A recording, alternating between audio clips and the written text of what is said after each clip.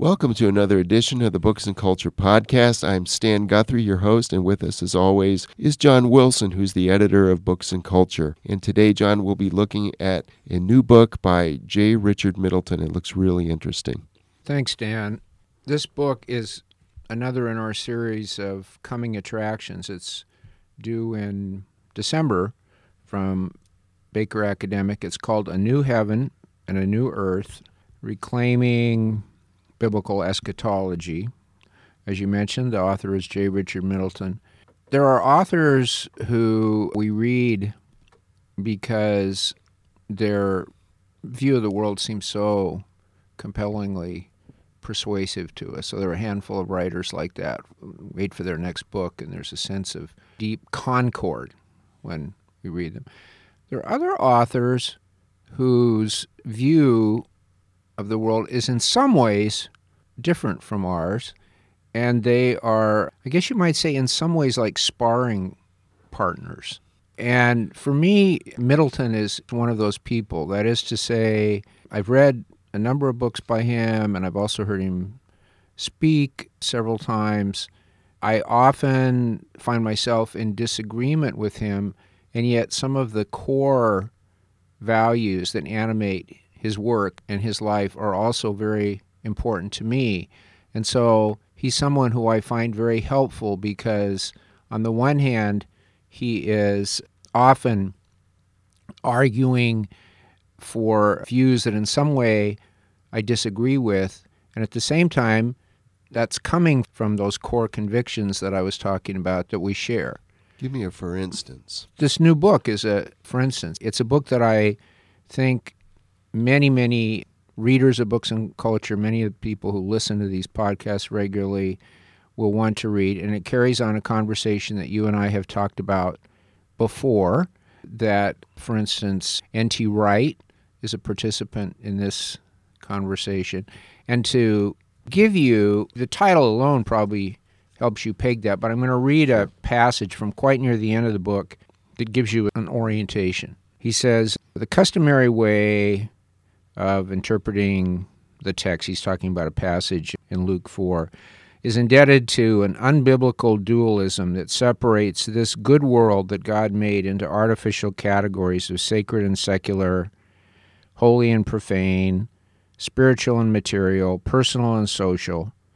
Until recently, many commentaries on Luke 16-30 downplayed the idea that God in Christ was actually concerned about real flesh and blood poor people or captives or those oppressed by social injustice, and so on. This bifurcated view of reality has prevented the church, and still prevents many readers today, from hearing the good news of the first episode during the events at Nazareth. It prevents us from grasping how amazingly good the news is that Jesus brings.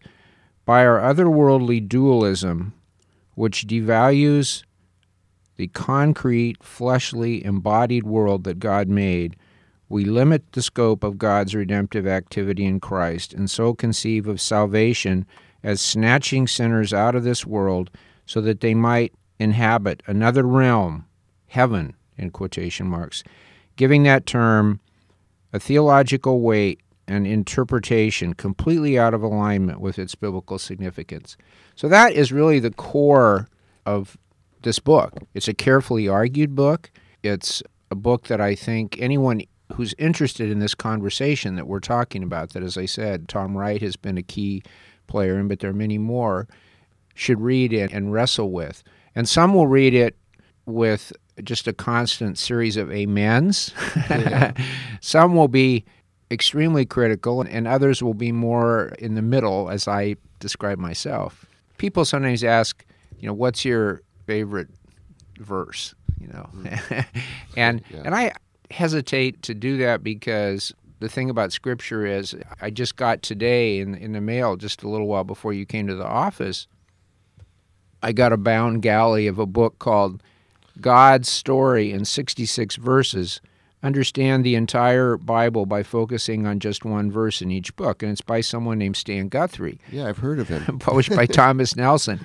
And I flipped in here, and right near the beginning, I saw the dedication. I saw the book was dedicated to me, and I felt deeply grateful and touched by that. But the theme of this book is one that's very close to my heart, that all of us who take the Bible seriously, who believe, which to many of our sophisticated friends seems incredible. I mean, they like us, they respect us, and yet they just don't understand how we could believe anything as nutty that this is really the Word of God, Yeah. Can he be serious? Do they really believe that? And if we really do believe that, then it's very important for us to try to get the big picture and to not seize on this part or that part and emphasize it in a way that leaves out other things that are all crucial to the truth that God is extraordinarily kind enough to reveal to us. And so the idea that animates this book of yours of looking at these salient verses that convey the whole arc of Scripture is very close to my heart. And that is what J. Richard Middleton is trying to do in this book. He talks right at the beginning. There's a wonderful passage which was dear to my editor's heart. In the preface, he's saying, having to explain the background assumption of the redemption of creation in many different settings and different audiences, I finally decided to write an article that would marshal the central biblical evidence, as I understood it, for a holistic understanding of salvation. That's something he refers to a lot, holistic eschatology, with a focus on eschatology. The article, titled A New Heaven and a New Earth, was published in 2006. Soon after its publication, Rodney Clapp, then senior editor at Brazos Press, Baker Academic, suggested I turn the article into a book. The time is ripe, he said, over a spicy dinner of Thai food, for an accessible and clear book-length statement of holistic eschatology.